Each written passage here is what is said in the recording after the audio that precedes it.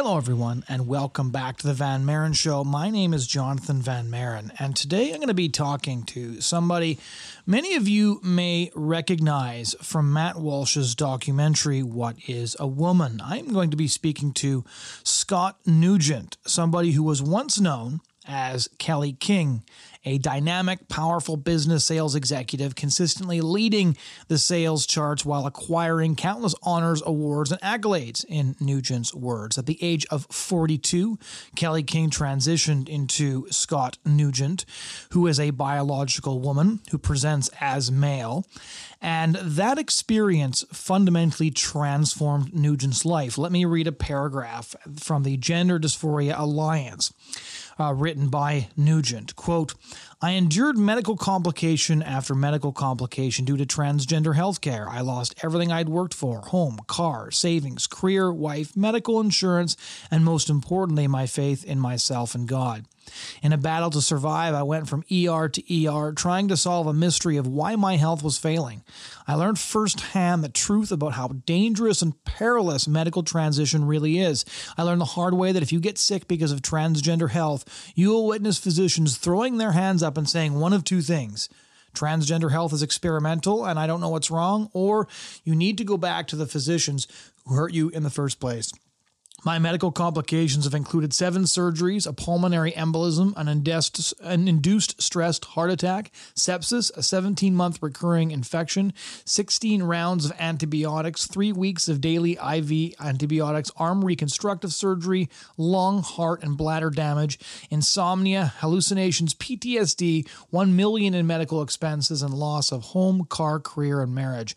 All this, and yet I cannot sue the surgeon responsible, in part because there is no structured, tested, or widely accepted baseline for transgender healthcare. Well, Nugent is probably one of the foremost public figures on this issue now, because Nugent testifies across the United States of America at legislatures, at committee hearings, talking to politicians, presenting what actually happened as a result of transition and campaigning against lifelong medicalization for children who suffer enormously as the result of, again, so-called transgender healthcare. So I've been following Nugent for quite a while. The interview Nugent did on Walsh's documentary was incredibly emotional and mauling. Those of you who haven't seen the documentary should do so. But a lot of Nugent's speeches are equally powerful and equally emotional. And many of the things that we get into this interview are as well. I obviously don't agree with Nugent about everything. I come from a Reformed Christian perspective. Nugent comes from the perspective of somebody who identifies as gay, as somebody who is from that community, and as somebody whose experiences are seen through those lenses. And yet, I think that we had a very respectful conversation. I think that hearing Nugent's perspectives was very, very valuable. I'm glad to have heard them because I feel like I can understand that movement better as a result of hearing them. And I think that many of you will find it helpful as well. Without further introduction, here is that conversation. Just to kind of start off here, a lot of people will have seen you, of course, not only in Matt Walsh's What is a Woman documentary, but in many of your testimonies and now your speaking appearances right across the United States. But a lot of people won't know kind of where your story began. Maybe back us up and let us know what started you off on this journey to begin with. Well, gender dysphoria is a mental illness, right? It's a disconnect from reality. It's basically believing that you are the opposite sex. And that is what I think a lot of people would be surprised to find out, is that gender dysphoria is actually a rare mental illness. It's also a brutal mental illness. It's also the most of the transgender people that have true gender dysphoria don't do well after medical transition. I don't have gender dysphoria. Most transgender people don't have gender dysphoria, but they have to basically title it with something so that they can get it, past in insurance and government. So let's start there. First of all, gender dysphoria is a horrible mental illness. It's akin to anorexia, which is basically looking in the mirror and, a 90-pound woman seeing a, 400-pound woman, and that kind of disconnect. So when you actually prescribe an anorexic, basically to stand in front of the mirror and say that you're fat and ugly 100 times a day, and then follow it up with the benefits of starving or starvation on the body, you're not going to have a good end to it. So first of all, let's get that clear. People that do have true gender dysphoria, it is a true mental illness. It's horrid. They don't do well because once you start to medically transition, that kind of mental illness is in the back of your head, and then it's on the forefront of everything that you do. You know, did that person think that I was a man or a woman? Did that person, did my voice sound okay? This or that. So, you know, let's start there first. I had what most people that medically transition have, which is basically not feeling comfortable in the gender that they're in. Maybe the stereotypical kind of things that tell us, you know, this is how boys act and this is how girls act. So for me, that was probably my whole life from that standpoint. If you kind of took me as a, you know, being born a girl and kind of interjected me being born as a boy, if you go back in that time, it wouldn't be hard for you to come back to the realization that all the hardships that I had with, you know, being aggressive, being strong, being an alpha female, being an athlete, being, you know, very vocal, all those things that we actually attribute to, you know, males on a high scale, I was. But unfortunately, you know, being a woman on those scales, it's kind of here. It's kind of, you know, redirecting, like girls don't do that kind of stuff. So for me, that's how it was my whole life. But I had gotten to the point where I was, you know, enjoying who I was, kind of embracing who I was. But in the back of my mind were all those times in my life, you know, where, you know, unknowing to them, like my sister used to tell me, you'd be the perfect husband, you know, that kind of stuff. Or I was in a relationship. I was married to a woman who really despised being a lesbian. She kind of soothed herself with the idea that, you know, I was a man born in a woman's body. But for me, I didn't look like a man. I had a strong personality. I come from a very feminine family. You know, so I was in business sales. I, you know, did not look like a lesbian. After you got to know me in a while with my strong personality, you kind of might go, I wonder if that's a lesbian, but it wasn't on the forefront. But at a very, very vulnerable time in my life, when Jazz Jennings started to get popular, when, you know, Bruce Jenner, all that kind of stuff, watching that and hearing the whole talk tracks, right, which are, you know, born in the wrong body. And at a vulnerable place, I was married to a woman whose family didn't know that she was in a relationship with me, just very, very religious. And me being a man would have absolutely just fixed everything. And so just kind of one casual, God, well, I wonder if I was born in the wrong body. And that was just like, you know, next week I was in an office with a therapist, with a trans woman therapist, asking me, how long have you been dressing like a man? Now, once again, you wouldn't think that I was a man. I was, you know, had my business clothes on, earrings, lipstick and stuff like that. So it was kind of a downward spiral from there. And that one sentence that transgender therapist said to me has changed the complete trajectory of my life. Because think of it this way, you know, thinking of yourself in a very vulnerable situation, thinking that your whole life, that who you are, what you represent would absolutely be the epitome of what every male wants in a son.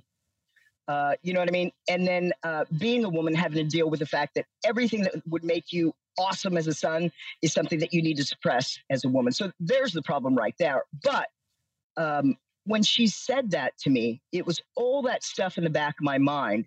And even though I was 42, even though I'm not an unintelligent person, that one sentence, when she said that, it was like almost like a minute of, I guess all my life. And, you know, from that point, it's a couple of weeks I had you know, kind of a horrible couple of weeks after that, because in my mind, I started to do all these different things, all these different eras in my life and different things that have happened. And I started to just kind of think, well, wow, everybody else has known this my entire life. Like I've walked by people my entire life. And, you know, as I walk by, they go, yeah, that's a man. I'm doing that, whatever. And it was embarrassing to then kind of like wow, well, maybe this will, make me fit like we all want to. Maybe this is the problem. And then, the next week I was in with a gynecologist who, at that time they weren't paying for it insurance wise or anything. He knew that I could write a check for it. And he said something to me like, "Hey, have you ever been tested for intersex? You've got a really strong jaw," kind of a thing. And, I glabbed onto that really quick. And I thought, well, this is the fix. And it was at that point, and where these kids are at, where they're living with the idea that, hey, this is going to fix them. The honest truth is that medical transition is no different than any other cosmetic surgery. We deserve respect and dignity if we choose to do so. But it does not align with homosexuality. Homosexuality, we've studied, it is ingrained in who you are. It doesn't mean that you can't choose not to, but it is who you are. Transgenderism is everything that homosexuality isn't, which is transgenderism is a choice. It's something that you create with synthetic hormones and surgery. It doesn't fix anything. And when people go into this thinking that it will, it destroys people, their emotional side. And it's the reason why no studies ever held up about the benefits of medical transition for children or anybody. There's only one long-term study that has, and that found that, suicidal ideation gets worse after you medically transition, 7 to 10 years, because it's a long process. Does that cover it for you? Yeah, there's a couple of things there that I wanted to ask. One of which is you mentioned the sort of the Caitlyn Bruce Jenner Jazz Jennings thing, and it's interesting because I've heard different people make different cases. Some people said it was tremendously historically significant. Others are like, this is sort of Hollywood in the press being Hollywood in the press. What would you say the cultural significance of those two figures were? Well, I think they were. I think they've catapulted this into an epidemic, honestly. And it's targeting people in our society that are the most vulnerable, right? So there are people that don't feel like they fit in. And everybody at some point in their life doesn't feel like they fit in. But when you truly don't fit in, it's a heavy burden. So, the high percentage of these people that believe that they are medically transitioned. Now, keep in mind, they don't fit in. They're told at a very, very young age, at 11 or 12 years old or whatever, that, hey, you know what, this is not your fault. This is a medical thing, and we're going to get it fixed. And so they kind of jump on to that, and then they think that it's going to help them. And then they get to the end of it and realize that they were just sold a whole bunch of unicorn farts. And then they get, hold of, religious and feminist people telling them that they need to detrans, that'll fix. And then we've got girls that have been on testosterone for 5 years. And once that spotlight falls, then they go down. I mean, we're selling these kids under the bus one after another, back and forth and back and forth and back and forth. But to answer your question, it's very, very significant. It's very significant because the whole rise of transgenderism, if you look at it from a strategic, from a marketing, from a PR standpoint, what they have done is they have lifted this and kind of placed it on the idea that it's about homosexual rights at a place in our life where, we had been fighting for homosexual rights for hundreds of years. Finally, people got it that, hey, you know what? We're not after kids. We're not a recruiting agency. We just want to be able to be in the hospital when our partner at 50 years is, passed away, not being kicked out. But we want that kind of stuff. And then, after we got that, I call them all the righteous gays and lesbians kind of dropped out because there was we got what we needed. And then, the donations stopped. Like Stonewall in the UK, they were filing bankruptcy in 2015. The next year, they had a 32% year over year. What did they do? They signed on with mermaids, to medically transition. So now we have a new civil rights thing. That we can basically, we've had that groove, we've built that groove, that tunnel with homosexuality. People are conditioned to the talk tracks that they're using, but unfortunately, transgenderism and homosexuality are completely two separate things. Homosexuality is something you are. Transgenderism is something that you create. When you create it with the idea that it fixes things, it doesn't end well. And I think we're seeing that with the violence, with the pushback. That these people are not mentally well. And I'm not saying that I'm, the sharpest mentally person. I mean, I'm probably a couple sandwiches short myself. I thought I was born in the wrong body, but I'm not sociopathic and narcissist. So we have those kind of people that have been getting away with, trans women are real women, trans right are human, all those talk tracks that everybody has been pushing and society is grabbing onto because they've been conditioned to it, are finally starting to go with people like me that are standing up going, wait a sec, you need to push back. And then there's a pushback. And then it's very telling that at this point, they're not going to places where they want to debate. They're not going, on television trying to basically talk their way out of it, because unicorn farts don't work anymore. So what do? They turn into narcissistic, sociopathic adults, males, most of them. And then what do? They go straight to violence. It's why we're seeing the Posey Parker. It's why we're seeing the shooters. It's why we're seeing Billboard Chris. It's because we're pushing back on the toddlers. So it's going to get a lot worse. Very interesting the way that you framed the sort of rise of the gay rights movement. It kind of came to a logical conclusion in many ways, and then you've got when you talked about the ones that went away. What's very interesting to me is some of the prominent voices opposing gender ideology are guys like Andrew Sullivan, who he's a gay rights activist who I think probably contributed to the idea with Virtually Normal. Of gay rights more than any other living American, hands down. You've got others like Barry Weiss, and I've always kind of thought that a lot of them, because they were used to for so many years being countercultural dissidents, they're still more comfortable opposing the cultural mainstream than most people. Yeah. Why do you think? I'm interested in some of the things that you've said and some of the things you just mentioned here about the way this has turned into an industry. Because when I look at somebody like Andrew Sullivan, who I disagreed with, but I saw nobody can doubt that he's a luminous writer, phenomenal debater, very interesting guy. The extent to which guys like him got chucked straight into the trash so quickly after he declined to get on board with gender ideology was kind of stunning to me. What are some of the forces that were really pulling it into what became a mainstream movement, and it feels like half a decade? Well, you're talking about something that has a huge amount of puzzle pieces that needs to be fit together. So let me try to fit those together a little bit from the angle that I'm at, which, I've been doing this for 5 years. I've studied it inside and out, the studies and whatnot. And, my career in business sales has kind of taken me to the place where I can help people understand, different concepts and whatnot. So we had just ended the homosexual rights, right?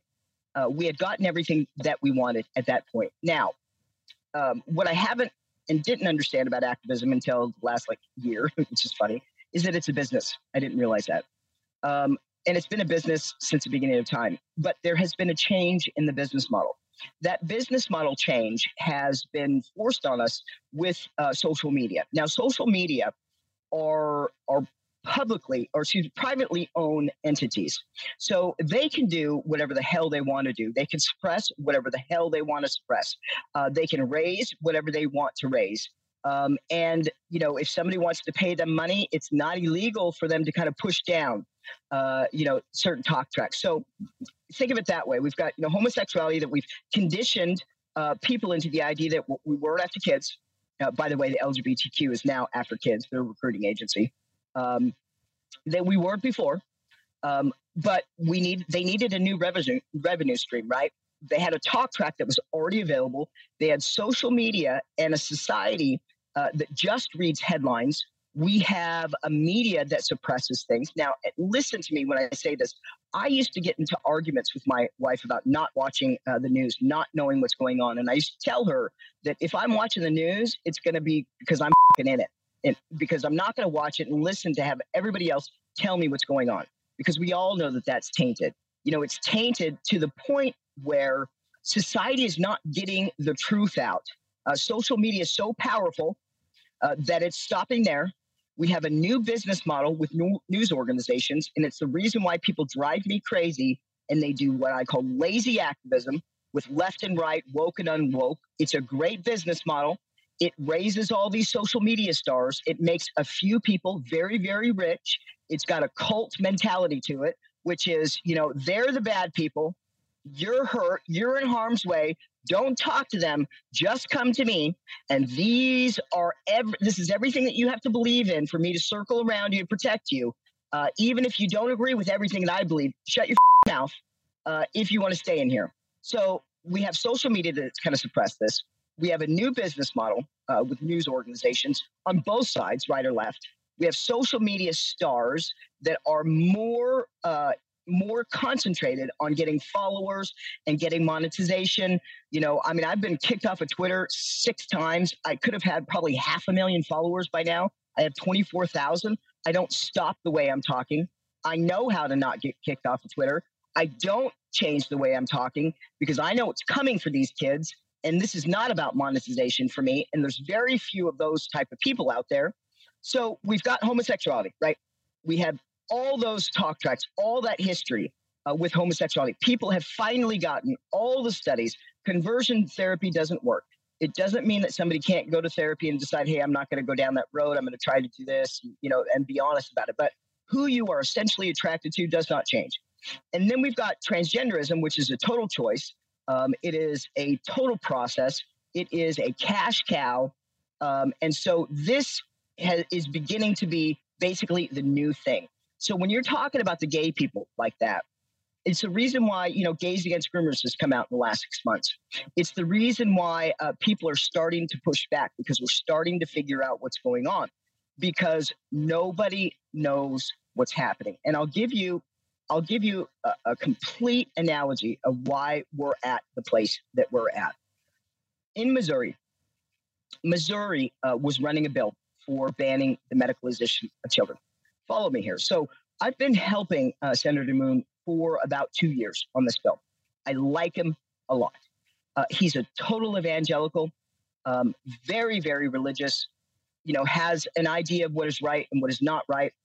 And I don't agree with him on the ways that he brought that bill, but I just love the dude, sincerely. He's very sincere. Not very many politicians are. So I've kind of gone on this road with him. And so we got to the point where we got to the bill. And when we were in the testimony, he started talking about why he was pro this bill. And he used words that were like, trigger words for gays and lesbians, evildoers, and, he used God and all that kind of stuff. And so not that that's not okay for him to do, but what it did was it opened up a complete talk track to attack him, right? And then we had the gay senator that after that, just read him a riot act about being a bigot, about, if he wasn't able to be in a relationship with a man, he probably would have killed himself. And I got kicked out of that testimony because I said something like, this is not about who you like to have sex with, dude. But at the end of that, they had a press conference, and he was going to do a press conference in the way that I think is the total wrong way, which is to have a detransitioner here and a detransitioner here, have an evangelical here. Because all people hear is, I used to be gay, God cured me. Boom. And then everybody that needs to hear it, their ears shut off. And he's only talking to the people that already agree with him. And I told him that in a very, very, very, very loving way. In fact, we were in a meeting, and I said to his head guy, I said, listen, I love you guys, but the way that you're running this bill is like you have a PhD on how to it up and not get it passed. I mean, you guys have a PhD in this, truly. So I'm not going to do this. But when this goes south, you got the main whistleblower in St. Louis, a huge gift. When you don't get this passed, call me. And they kind of laughed and went, oh yeah, we're going to get it. We're going to get it to go through. Well, it didn't go through. And so the week before they were getting ready to basically vote on that, I got a call. And I got a call by Judy Grace, who's an evangelical who does that in Missouri. And I love her to death. She took a chance. I said, Judy, will you help me do it the way I think that it needs to be done, please? And she said, yes. So we unlocked the gays against groomers. We unlocked the libertarians, the Democrats. But we got, evangelical organization. We've got Gays Against Groomers. We've got Trey Voices, which is a trans organization. We had 2 transgender women, 2 transgender men, me, gay people. We had people that were speaking that were evangelicals that talked about abortion. I mean, it was all these different topics and these different opinions in one rally. And after everybody got off, speaking, they high-fived. Somebody that's, anti-abortion or homosexuality or whatever is high-fiving the gay guys as he's going up. And we're coming together, because when you do that, that is when people are able to hear the truth. When you basically show them that we are all here, we're all circled around, so you cannot call us a bigot. Now, let's talk about facts. And when you do that for 10 minutes, nobody walks away. So after that rally, we went from not getting this bill to be passed to at the end of it, they were getting ready to vote on it. These senators that took this bill on went from, I don't think that this is going to pass, to we're not leaving the room until this passes. They can filibuster for 2 days. We don't care. We're not leaving. We're not taking off puberty blockers. We're not taking off. And I say that it has to do with the idea that, nobody wants kids to kill themselves, right? It's wrong what they're saying, the better an alive daughter than a dead son. But nobody at the end of it, I don't care what you believe, wants any child to kill themselves. And so it's almost like that had that little 5%, like, I don't know if I'm right. That rally completely changed their conviction. They were convicted before, but now it was almost like gays and lesbians and libertarians and the Democrats and everybody came together and they went, okay, we're not hurting kids. We're actually saving kids. And they did. They passed that. But in the news article, this is what I'm getting to. So in the news article, the headlines read this. Now think of yourself not knowing anything about this, right? Think of this as, you're 45 years old. You've heard all the gay stories. You're not gay yourself, but you've heard all that. You've heard all that turmoil and all that hurt and all that hate and all that bigotry and all that true human rights that we're fighting for. We were on the right side of that. And you open up your newspaper and you read an article that says, anti-trans hateful organization holds a rally at the Capitol in Missouri regarding the banning children. So we're only headline readers, right? So that's what you read. So you tell me what you would hear with that. What do you hear with that? Yeah, you basically hear that it's a throwback to the 80s. Right. Now, the truth is, since you know the backstory of it, the truth is a truthful headline would be go ahead and say it, an anti-trans evangelical organization teams with transgender organization, Gays Against Groomers, libertarians, Democrats, and more to talk about why they are against the medicalization of children. Now, what emotion do you get from one to the other? So this is what's happening on a huge scale, right? So these people that are fighting for this don't understand that they're fighting for something that is going to make these kids more suicidal 7 to 10 years after. They don't understand that these kids are going to have 10 to 15 years of life taken from them, because cross-sex hormones are very, very powerful. They don't know that puberty blockers now have been banned in Sweden's the leading country for the medicalization of people. Absolutely banned puberty blockers for children because spines aren't fusing together properly. They won't probably live till they're past 30. They don't know that, these kids are now 19 and 20 and have hearts and lungs the size of 10, 11-year-olds, never to grow fully. They don't know that, cross-sex hormones, puberty, it induces psychosis by 12%. It increases mental health to make it worse. We're talking about heart attacks. We're talking about blood issues. We're talking about sterility. We're talking about very, very, very, very serious things. And these bottom surgeries where these kids have colostomy bags, have, bacteria infections for life that are life-threatening. Nobody's listening to the truth, and people are listening to those headlines. The social media stars, shame on them on both sides, shame on the media stars because they have a business model. It's about business. They're making a ton of money. And so that's where we're at. The pushback that you see, the violence that you see, just have the toddler that's 3 years old image in your mind. You're at Walmart. You've given your child candy every time that you've gone to Walmart, but, you realize that candy isn't good for them. You say no. That toddler's going to throw a fit. Now, I want you to think of narcissistic, sociopathic men who have sexual, there's, fetishes that a lot of trans women have, which is, they're only sexually aroused by people thinking that they're women.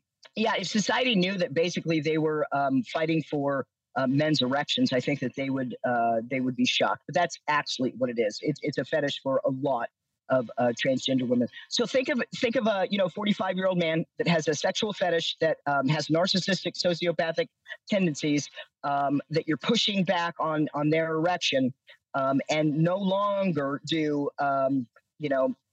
transgender women and, trans rights, human rights. And people are starting to push back. Well, what's a 3-year-old going to do? They're going to throw a fit. So what we're seeing adult, narcissistic, sociopathic, fetish people pushing back. And we have society that's sitting in the back and doesn't realize how dumb they are by listening to the media. So there's a couple of questions I have out of that. One of them on the media. So you've explained the business model thing. I think that's an extremely effective way of understanding it, especially from the activist model. But what I find really interesting about the American press versus, say, the European press is that the European press has been like, the Guardian, the BBC, despite how progressive these institutions are, they have been quite honestly reporting on a lot of the issues with the affirmation model and stuff like that for quite a few years now, whereas the New York Times broke rank, last year for the first time and started questioning a few of these things. And I remember writing about this the month where we switched from sex change surgery to gender affirmation. I remember the terminology changing, and I just assumed they got a press release from the Human Rights Campaign or something like that telling them, because they all changed on a dime, like the LA Times, the New York Times, overnight, everybody changed their language. So what was it about the American press that got sucked so far into running cover for these people, where you have left-wing publications like The Guardian, as pro-trans as they are still at least willing to cover scandals at Tavistock and things like that? Well, that's a good question. And you're absolutely right on that. And I can only give you my opinion, which is, right. But, think it's wrong if you want to. Here in the United States, we are, healthcare is a business for us. There's a profit model for us, for a whole bunch of people. It doesn't mean, that we make Lupron, we send it over to the UK. It's not like, the people at Lupron making puberty blockers are like, oh yeah, this is the UK, that's free. They have to pay for it too. But the money underneath it is not as big as it is here in the United States. And I'll give you an example. In Texas, this goes so deep, I don't think people understand this, but in Texas in 2015, Governor Abbott, who is an evangelical, Republican against homosexual marriage, all that kind of stuff, which is fine. I'm totally okay with that. We need to disagree to disagree, but people are not intrinsically evil for not agreeing with stuff. So that's totally okay with me. But in 2015, the Abbott campaign started taking money from a gender clinic, a Southwestern gender clinic. It was siphoned through the UT Medical Center in a total of $2.5 million from a gender clinic. Now, Texas has a tort reform act, which means that medical malpractice against experimental procedures are kind of hard to do. You bring a procedure up and the judge goes, oh, okay, yeah, this is, okay, yeah, bottom subject. Where's the baseline for care? And then the attorney goes, here's WPATH, which is supposed to be baseline for care. And the judge goes, seriously, where's the baseline for care? Because that's not even worth the money it's written off. Never held up in court anywhere. Okay, so it's experimental. Okay, so here's what I want you to do, lawyers. I want you to go back, spend about $10 million to make this not an experimental procedure. So we have a baseline to compare to see if there was any wrong done. When that happens, come back and see me. So they have to spend about $10 million on cases that are maybe worth $1 or $2 million. On top of, they have to fight unicorn farts and glitter bombs. So any business that they had before that's gone, because the media is going to cover them as hateful people, right? So Texas is the worldwide hub for the medicalization of people and children, by the way. So in 2015, there were 22 children in Texas that had that were on puberty blockers for gender dysphoria. Now, puberty blockers is an X factor drug, which means that it is it's a potent, powerful warning drug. There's lots of side effects and risks. Because of that, it's more expensive than other medications. On top of it, it's 8 times more profitable when you prescribe it to children than adults. So adults is maybe like $4,400 a year. If you put a child on it, it's about $50,000 a year. So that's there's a significant, model from prescribing to children to adults. So those 22 kids over a 4-year span, because usually they have them on for about 4 years with gender dysphoria, it's about a profit that generates about $4.4 million, which is, nothing to sneeze at, right? That's a pretty big model. Now, if we jump to 2017, that model of those children medically transitioned, after Abbott started taking that money, increased over 4,000% of the children that were on puberty blockers in Texas. Now, that $4,000, or excuse me, that $4.6 million over a 4-year spread, with the 4,000% increase in just 2 years after taking the $2.5 million from Gender Clinic, totals a little over $90 million. Now, that's got to tell you something right there, number one. And then let's go a little bit deeper with that, because we have the governor, who is an evangelical against homosexual rights, taking money from a gender clinic, which is transgenderism, which is locked in with the LGBTQ, right? Mm-hmm. So last year, we had a bill on the floor in Texas that would have banned the medicalization of children, totally and completely. Now, 4 days before there was a vote on that bill, Governor Abbott and his team took a $250,000 check and proceeded to basically strategically move this bill off with, basically speeches about we need to accept people and rights and all that kind of stuff. Now, that was thrown off, and it wasn't in the news, right? It wasn't in the news that it was thrown off, all that kind of stuff. So 4 months later, Governor Abbott sits in front of a press conference and says that he's done some kind of studies and realized that the medicalization of children is child abuse. He has, all these articles saying that he stopped the medicalization of children in Texas. The truth is that he did absolutely nothing, didn't stop anyone from medically transitioning, stopped nobody from medically transitioning. And in fact, last week and a half, when we had a bill run through, well, guess what? The surgeries were banned in Texas, but not puberty blockers and not cross-sex hormones. That was taken off the bill. Now, puberty blockers and cross-sex hormones are the money within this. They also are, if you get a child on puberty blockers, you get a child on cross-sex hormones, the odds of them fully medically transitioning, we're sitting at like 97%. So once again, Texas is coming out of this with the idea that they're doing something for kids. The truth is that we have a total and complete horrid human being running Texas, and people have no idea. Now, he's evangelical, so he's got all these people standing behind him that he's, this, righteous, moral person. No, he's not. $90 million worth of money compared to $4 million. Now, you tell me why we're doing this in the United States. You tell me why we're changing the headlines. You tell me why we're not doing anything to stop these children. We're not doing anything because these children don't matter. These children are all the children that are different in our society, all the people that get cast aside, all the people that get laughed at, all the people that have a hard time in life, all the people that don't matter. It's all the people that are in the shadows that don't make up anything of what we think is important in our society. It's the same-sex attracted. It's the autistic people that are a little bit awkward. It is the people that are mentally gifted. It is the people that are mentally ill. It's the people that have been sexually, molested or hurt or abused. It's all the people that society does not care about. And so for that reason, this is getting pushed further. Now, if you have one of those kids, you know that those kids are not different in a bad way.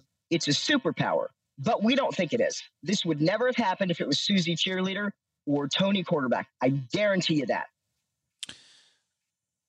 Now, one of the key questions anybody will ask you, because you just mentioned the extent to which neurodiversity is kind of being attacked through these puberty blockers and cross-sex hormones, et cetera. But the lie, which you mentioned very briefly earlier on in our conversation, which is that, it's better to have a live daughter than a dead son, or vice versa.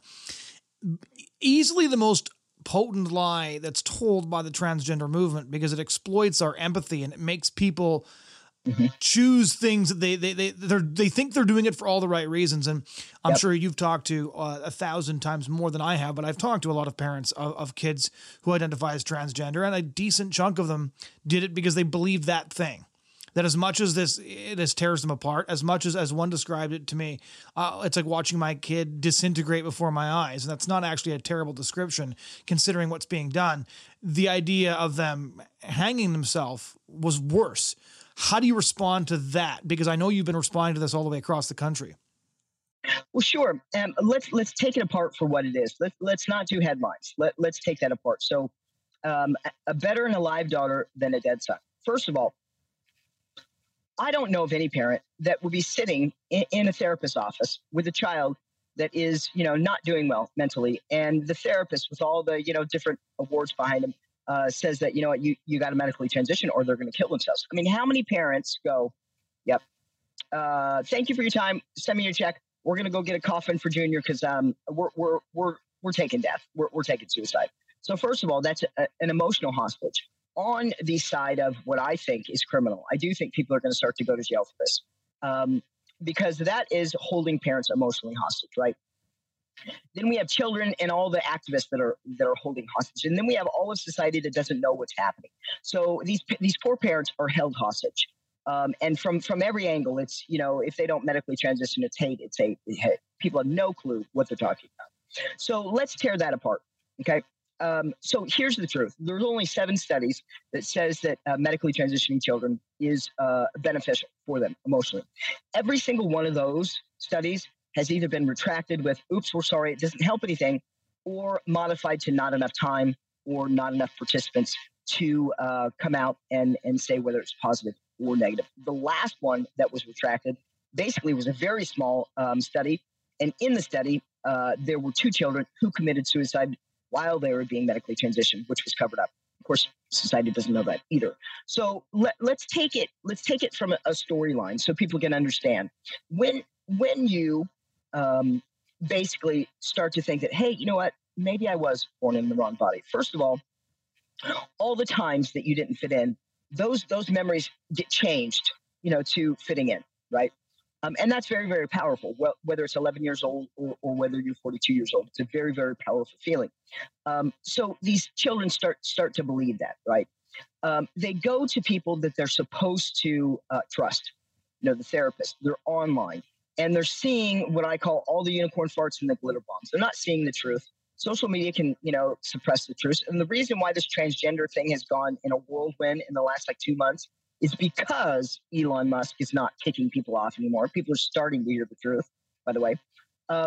So these children grab onto this, right? The idea that, I don't fit, but I'm going to, kind of thing. If they're same-sex attracted, well, I'm going to be straight if I medically transition. I'm not have to worry about that. The autistic people, especially the autistic girls that, think that they're not feminine enough. Well, I'm going to be a boy, so I can be masculine, and I won't have to deal with that. So all those things in your mind kind of get switched off to, this is going to be fixed, and you grab onto that, right? And then you start to basically sell it with the idea that, I was born in the wrong body. You start talking to people about it. Then you start to grab onto that with the idea that you're going to feel better when you start hormone therapy. And then these kids start hormone therapy, and girls in particular, having gone through female puberty and, synthetic male puberty, whatever, completely and total difference. Men or boys go through puberty. It starts maybe 11 and it lasts till they're 25. It's the reason why they can still grow. It's a long process of little bits of testosterone. On top of testosterone is an anti-anxiety kind of mood lifter. People don't realize that. Estrogen is a holy hell, hold on. It's a hard drug to deal with. And I think that we need to actually help girls understand that and have way more compassion for girls through puberty going through this. So we have girls that their puberty is, a couple of years compared to boys. So we have estrogen that does what's called a blocking. Estrogen is a blocker. It shuts the bone plates, so girls don't get taller. It shuts the hair follicles. It shuts off the vocal cords from getting scratched to get deeper. So it shuts the hearts and lungs and all that kind of stuff. It suppresses stuff. It suppresses the hair growth, suppresses all these things. But it's a short term, right? And so these children, get estrogen, which is, it's an anxiety driven hormone. It gives people anxiety on too much. Find one person that has terrible anxiety with low estrogen. You won't find it. find people with high estrogen that have anxiety. Yeah, no duh, kind of a thing. So we have these girls that don't fit in, that are going through puberty, that it is horrid to go through. We have a society that doesn't understand how bad puberty is for girls. We don't have a society that understands the absolute just pull of what they're supposed to be, what they're supposed to look like, how they're supposed to be, sexual objects, all this kind of stuff. They're kids. They don't. How are these? How are they putting this into place? So we've got all these pressures on girls. On top of, we've got a hyper puberty that boys don't get. On top of, they have a hormone that induces anxiety, depression, while males have a hormone that suppresses anxiety and depression. And then they're sold that, hey, you know what? I was born in the wrong body. So then they start on puberty blockers, which, stops the estrogen. So what happens? Estrogen is anxiety, kind of depression. So that's going to make them feel a little bit better, right? And then they're going to start to take testosterone, which is, it suppresses anxiety and depression. They're going to feel a little bit better. So then they're going to grab onto it even more. So these studies that they have out are very, very short-term studies for a reason.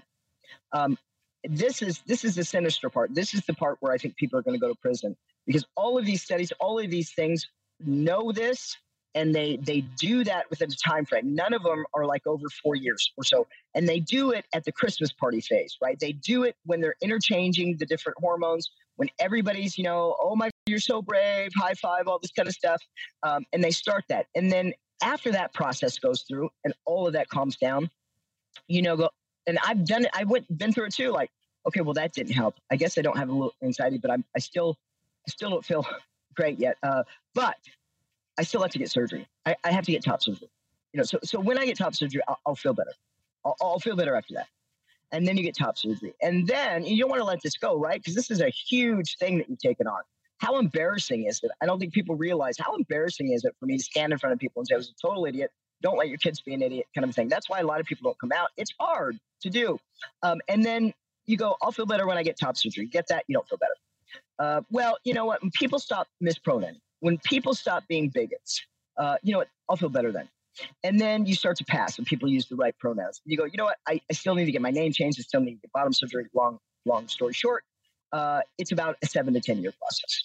So the only long-term study that was done in Sweden followed 324 transgender people. So that's an enormous amount compared to these tiny little studies that are being retracted, number one.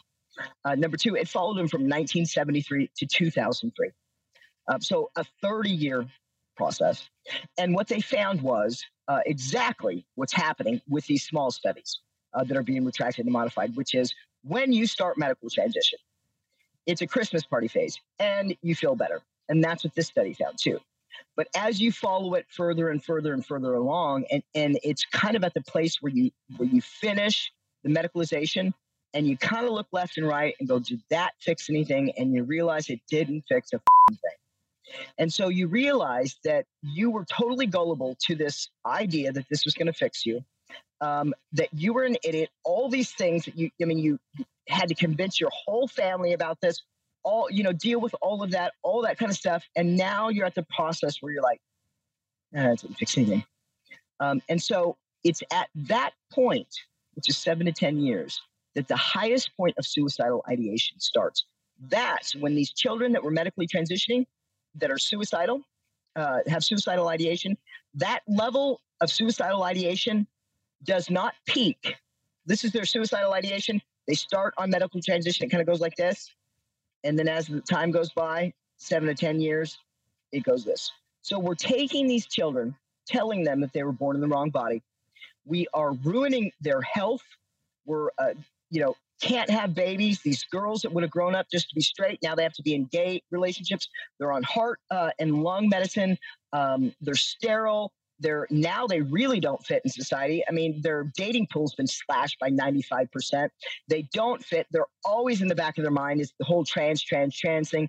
And they realize that they've done this. Now, it's at this point that these children will be the highest suicidal. Now, with that said, I've done this for 5 years, and I've said this, that we're starting to get into a suicide epidemic. It's one of the reasons why the news is following it, because they're starting to see that these kids are starting to kill themselves. I used to spend maybe once every 3 months trying to find a mental health facility for these young kids. This is almost like a 5 or 6 times a week for me to do. These children are not doing well. These children are starting to kill themselves.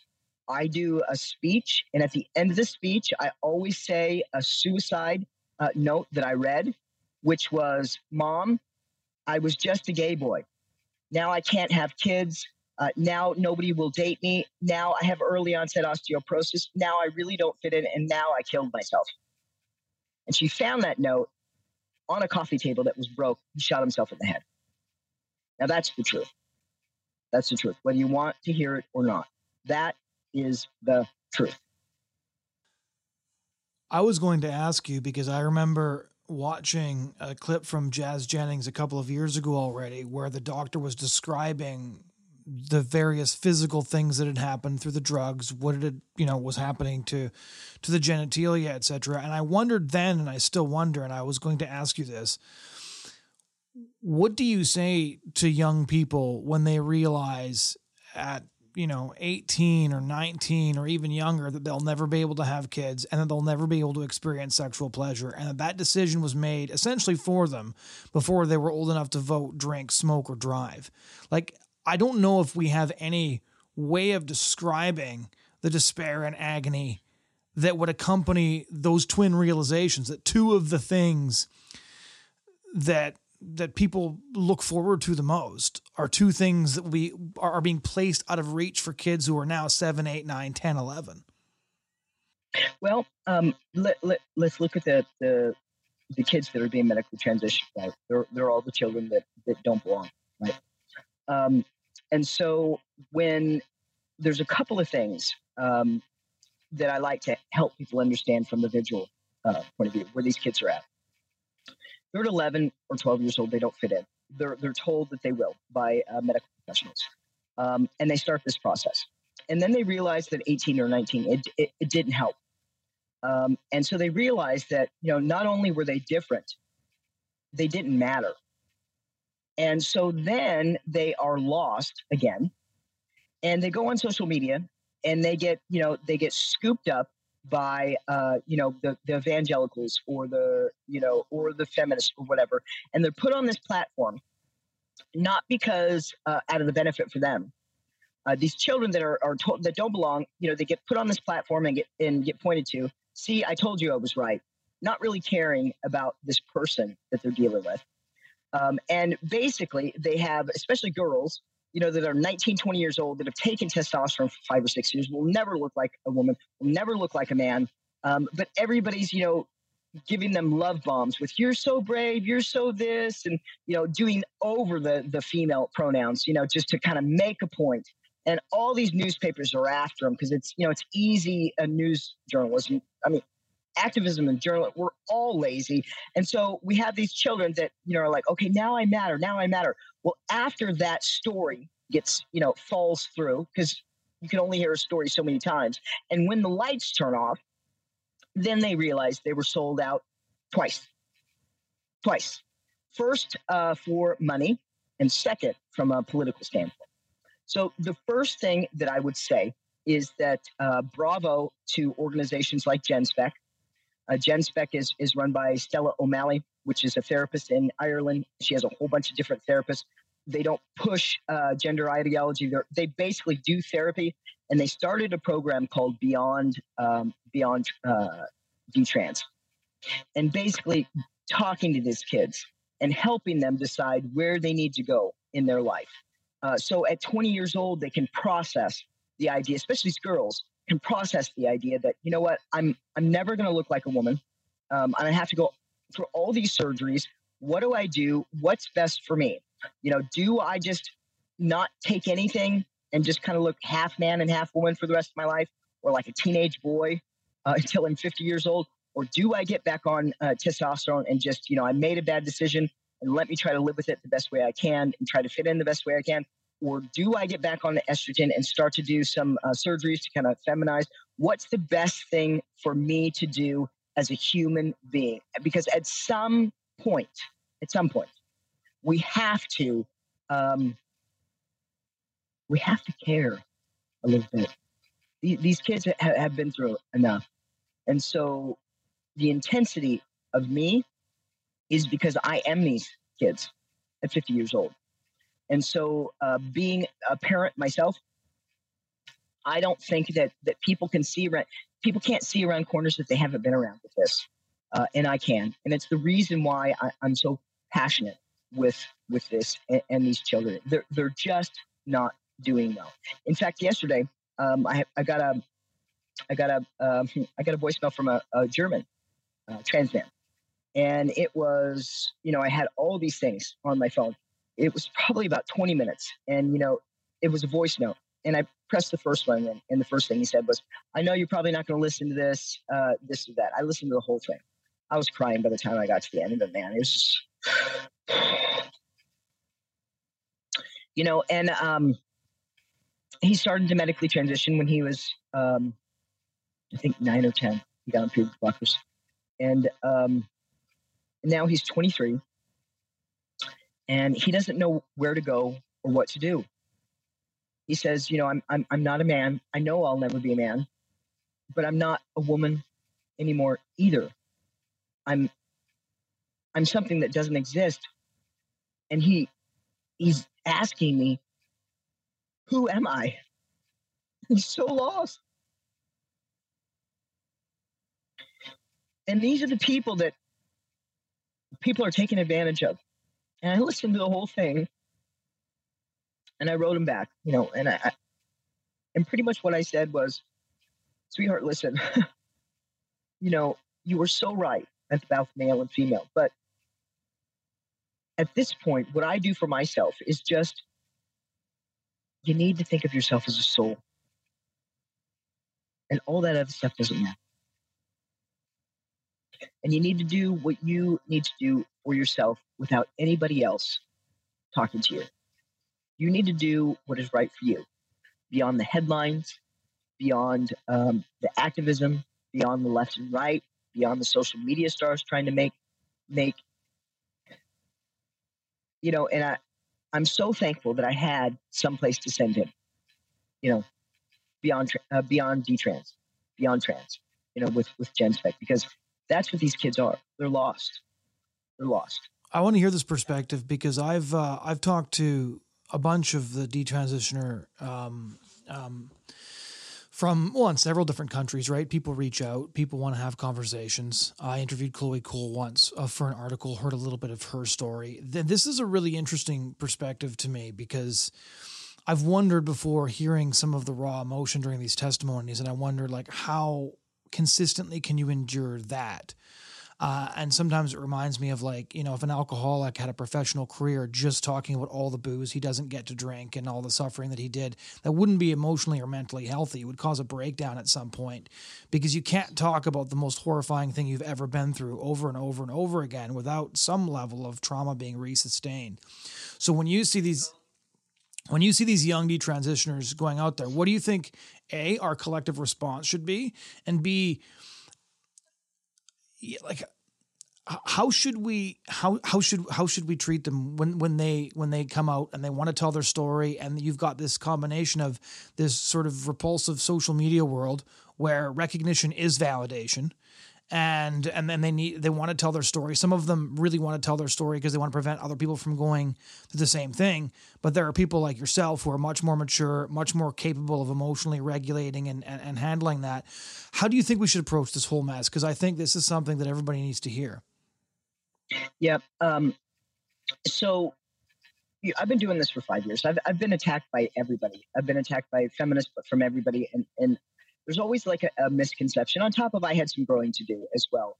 But I have never promoted detransitioners. And I think people think that I don't believe in detrans, or I think it's a bad idea. That's not the case at all. The case is that I understand what these people are going through.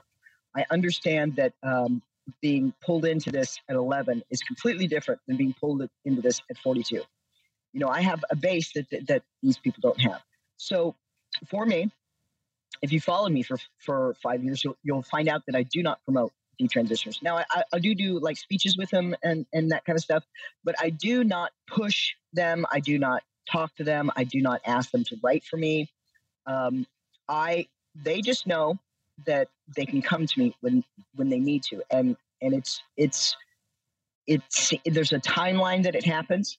At first they always, they have a tendency to kind of attack me and about not detransitioning. And then it comes back around to, I'm the person that they go to at the end. And so I want that avenue to be open. And that's the reason why that I do not push detransitioners. I also have a rule. I do not promote, talk about, or put any pressure on any detransitioner that is under 25, period. Why 25?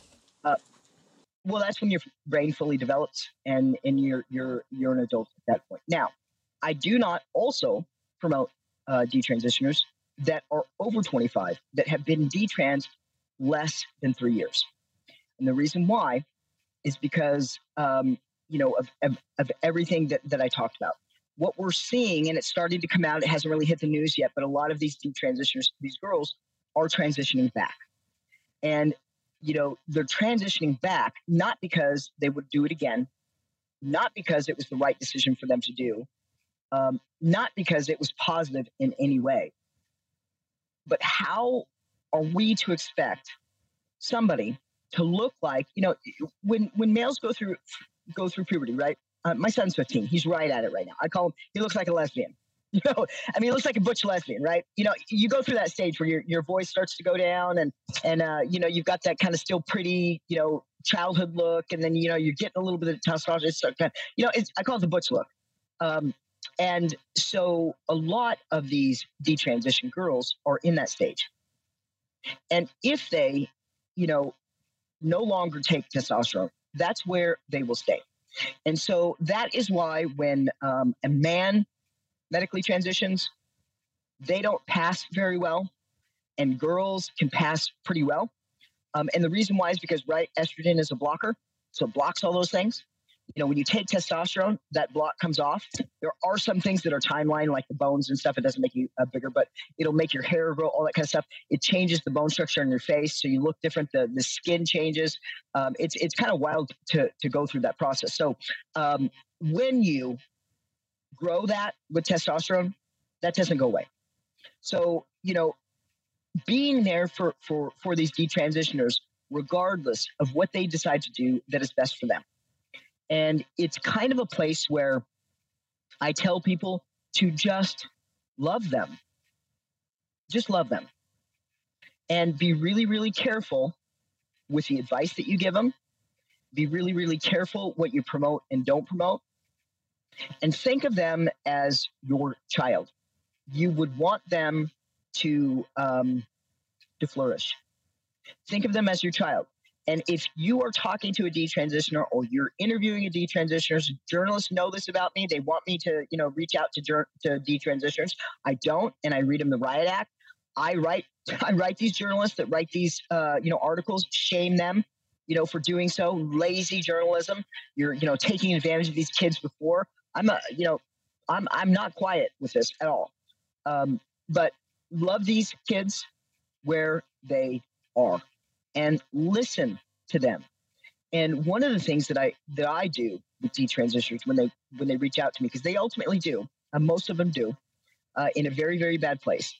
And it's mostly about, should I transition back, or who am I, or this or that.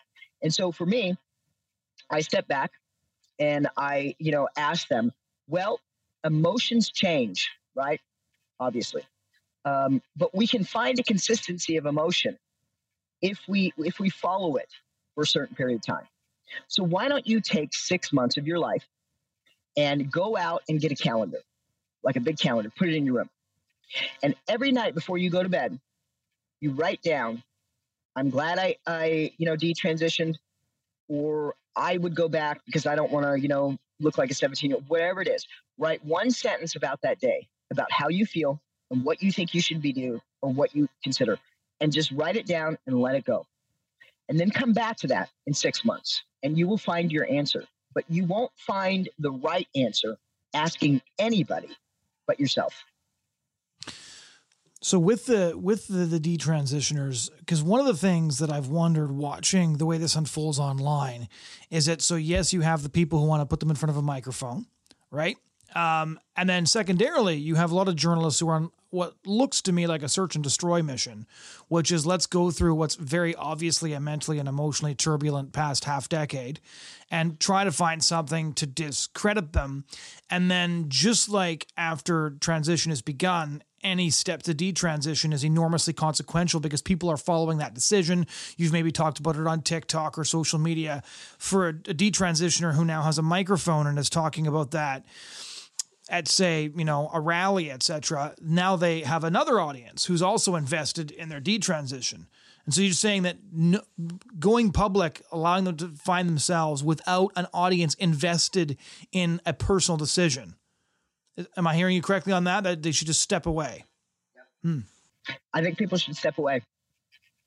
I do. I think that they should step away from detransitions that are under 25 or over 25, not detrans past 3 years, because they're just perpetuating mental illness. Again, is what they're doing. And for you to get the accolades and the spotlight that you need to be one way or another is wrong. And one thing, if you've followed me for 5 years, you'll realize that I do not stand down. I don't change. I call myself transgender because I created something that cannot be uncreated. It doesn't matter if I think it was a good idea or not. I did it. You can't say that it's permanent. And then when you do it, go, yeah, you can go back. So at some point we have to basically be decent human beings. And I am probably, honestly, I'm probably one of the strongest people I've ever met in my life. And this has jogged me. And me doing what I'm doing is hard as hell. And like I said, I'm probably one of the strongest people I know.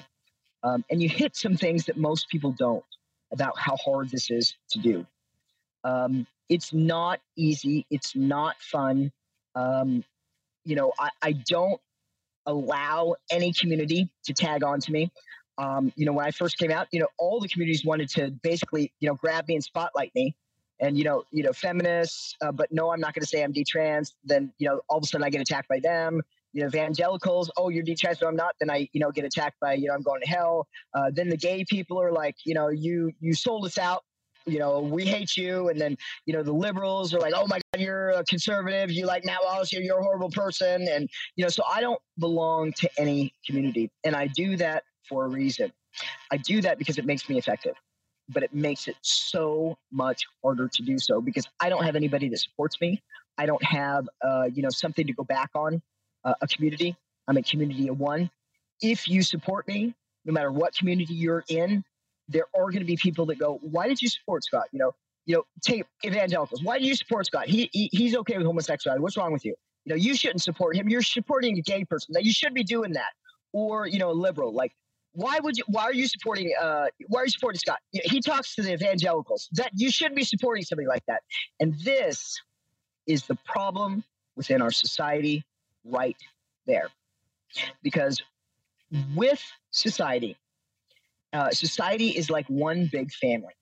And we used to be this way a lot more than we are now. Never perfect, but in our family, we've got our parents, we've got our siblings, we've got our cousins, we've got our, close friends that are family. We've got, all these people that circle around us that we have no say in who they are. We have no say in who our parents are. We have no say in who our siblings are.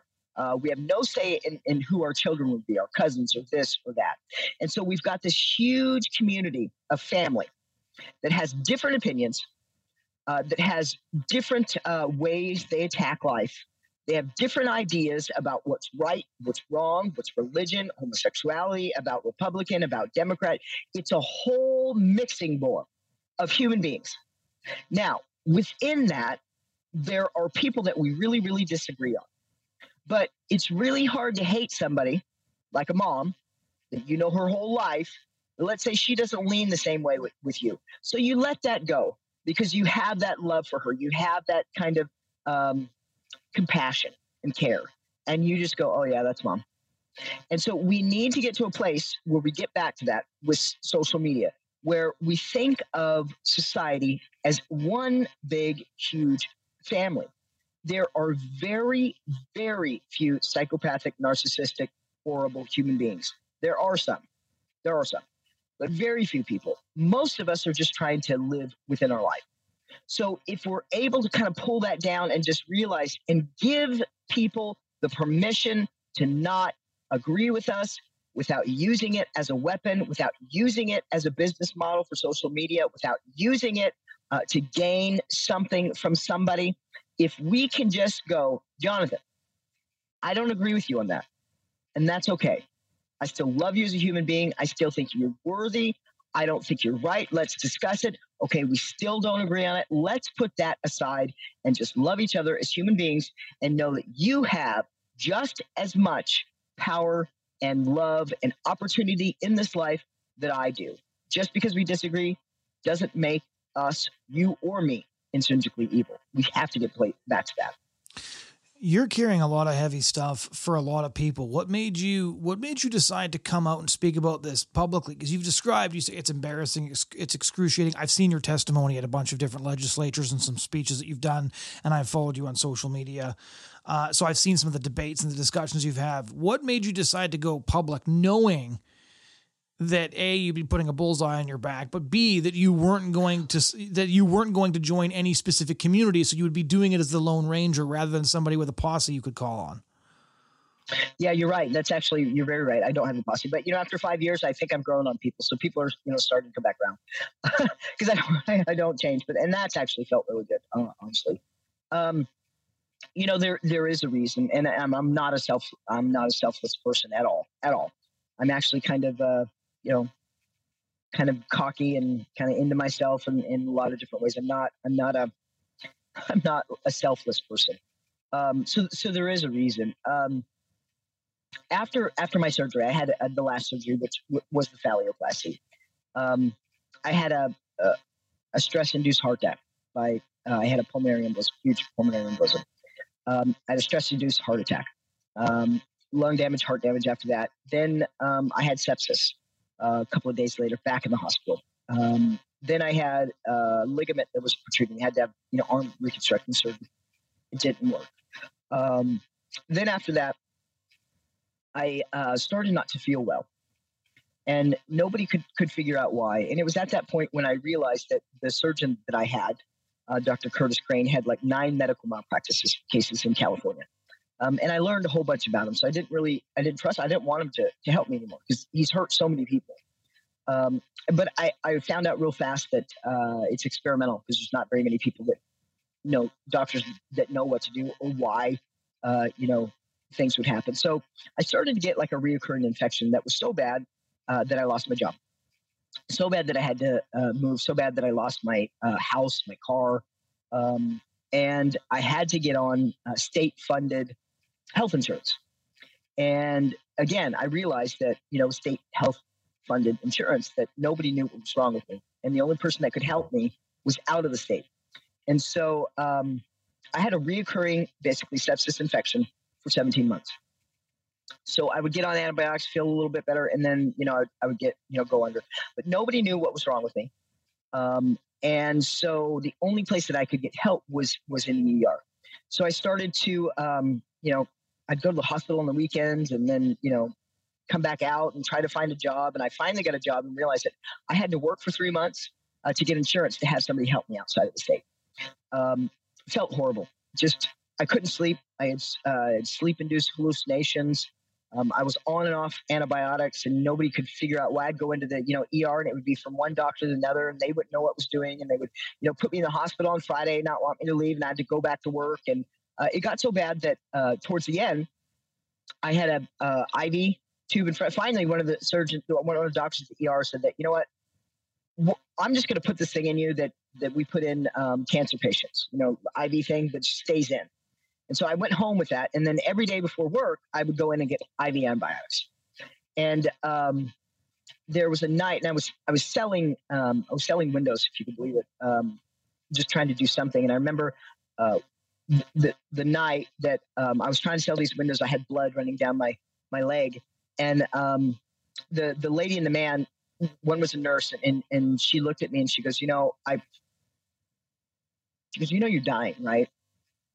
And I knew that I was, I was just, I looked horrible. And she goes, "What is wrong with you? Why are you doing this? Why are you not in the hospital?" And she saw my ID thing, and I just kind of broke down, and I went home that night, and I sat on the toilet and I tried to pee, and I had 6 inches of hair, which I didn't know. I had 6 inches of hair on the inside of my urethra. So, I mean, if you just think of like a hair follicle that gets stuck in your skin and gets, infected and it hurts, and just think of that with, pee, and then when it moves in there. So sometimes it would stick and it would just be terrible. And it was just a horrible, and sometimes to pee, it was just like, it was razor blade. It was horrible. And I passed out. And I woke up in my own urine and blood, and I realized that I'm dying. Not that I could die, or maybe it's a possibility. It was kind of like, I'm dying. I know I'm dying. And I had this sense of relief that just came over me. Absolute relief. Like all of this, the whole life of, being gay, of, having child abuse, of, the whole transing thing, the, never fitting in, all that kind of stuff. It was just this relief came over me that I didn't have to fight anymore. And I started to think about my children. I have 3 children, and, as they were older. And then I got to the point where they were at the age they were at when I, woke up on the floor. And that instantly went from a happy thought to just howls of, I'm not going to leave them. I realized what would happen to my kids if I left them. And it was at that moment that I promised God, I'm not a Christian, but I promised God, whoever, society, that if they could figure out how to find the surgeon, to have them find what was wrong, that I would do everything I possibly could to, I thought was going to be to out the surgeon or out the surgeon. I found out relatively quickly that it was the medicalization of children. So as soon as I made that promise, it was almost like within 2 weeks, things got figured out. And I realized that promise I made is circled around my children. So I'm here, and I won't stop until every child everywhere is safe, because my kids are tied to it. Does that make sense? Wow. Yeah. Now, you're very blunt. You're very honest. Your testimony is really, really forward. Do you think that this transgender movement can be beaten? Yeah, it will be. Yeah. Why are you so certain? They seem so powerful. Because the media is suppressing stuff, right? The carnage is coming up. So, it took a long time for homosexuality to get accepted, and still not, we still have a far way to go. But there was a spilling point at which people kind of go, okay, I got it. Right. I got it. It's going to be the same thing. So here's what's going to happen with the transgender thing. The carnage, the suicides are going to they're not going to be able to suppress them. Like, just Google suicide, trans suicide. You see it all the time. It's not the people that are not being medically transitioned. It's the ones that are transitioned that are killing themselves, right? Once that starts to get to the point where the media covers it, the whole Elon Musk taking over Twitter is, just in a couple of months, it's turned it on its head, right? I got kicked off all the time because of it. So there's going to be so much carnage that people are not going to be able to look away. And it's starting to get to that point. On top of what you're going to see is, and if there's a journalist that I talk to, she always says that I have a crystal ball, and maybe it's business sales, or I don't know. I can see things with, emotions where it's happening. I predicted the violence about 6 months ago. I said, as soon as they start to get pushed back and the whole unicorns farts doesn't work, we're going to start seeing people get killed. We're going to start seeing people become violent, and bingo, here's what's happened. So they're going to step on their own self. So the psychopathic, narcissistic, fetish men are going to actually fall on themselves pretty soon, and they are. And so society are going to see that the people that are being attacked are not the transgender people. The people that are being attacked by transgender people. Transgender shooters. We've had 4 shooters in the last 11 or 12 months. And of that, there's only 14 shooters in the United States. 4 of them are transgender. That's 28% of trans shooters in the United States are transgender people. population that's 0.06%, you can't look away from that too long because now they've clicked over into killing themselves. Now, with this in mind, I'm never black and white. I do believe that there are some people that do medically transition and do find some comfort in it and are sane and it helps them. And they need to have that opportunity afforded to them. They need to pay it for themselves. They need to know that it doesn't fix anything. And they need to know that it's an illusion. Basically, everybody that we're allowing to medically transition now should be disqualified. And the people that should be able to do that should understand that it is no different than getting a boob job. It's no different than getting a facelift. It's no different than getting hair plugs. It's no different. It might help people feel a little bit better, but it doesn't cure anything. And we will have to get there soon because the carnage is going to spill over. It's going to spill over big time. And, I said Susie from Mermaids was going to, have to step down, which she did. My next thing in the next 6 months, we're going to see pharmaceutical executives going to prison. We're going to see politicians going to prison. We're going to see the prison doors shutting in the next 6 months to a year. It's bad what's happening. Thank you so much for taking the time. You've been very generous with your time. All right. You take care. Thank you. Ladies and gentlemen, that was my conversation with Scott Nugent, a biological woman who transitioned at the age of 42 and now campaigns against gender transition, especially and specifically the medicalization of childhood. Those of you who want to check out other podcasts, you can go to lifesitenews.com and click on the podcast tab, or you can find this podcast wherever you get your content. Thank you very much for listening this week, and we do hope you'll join us again next week.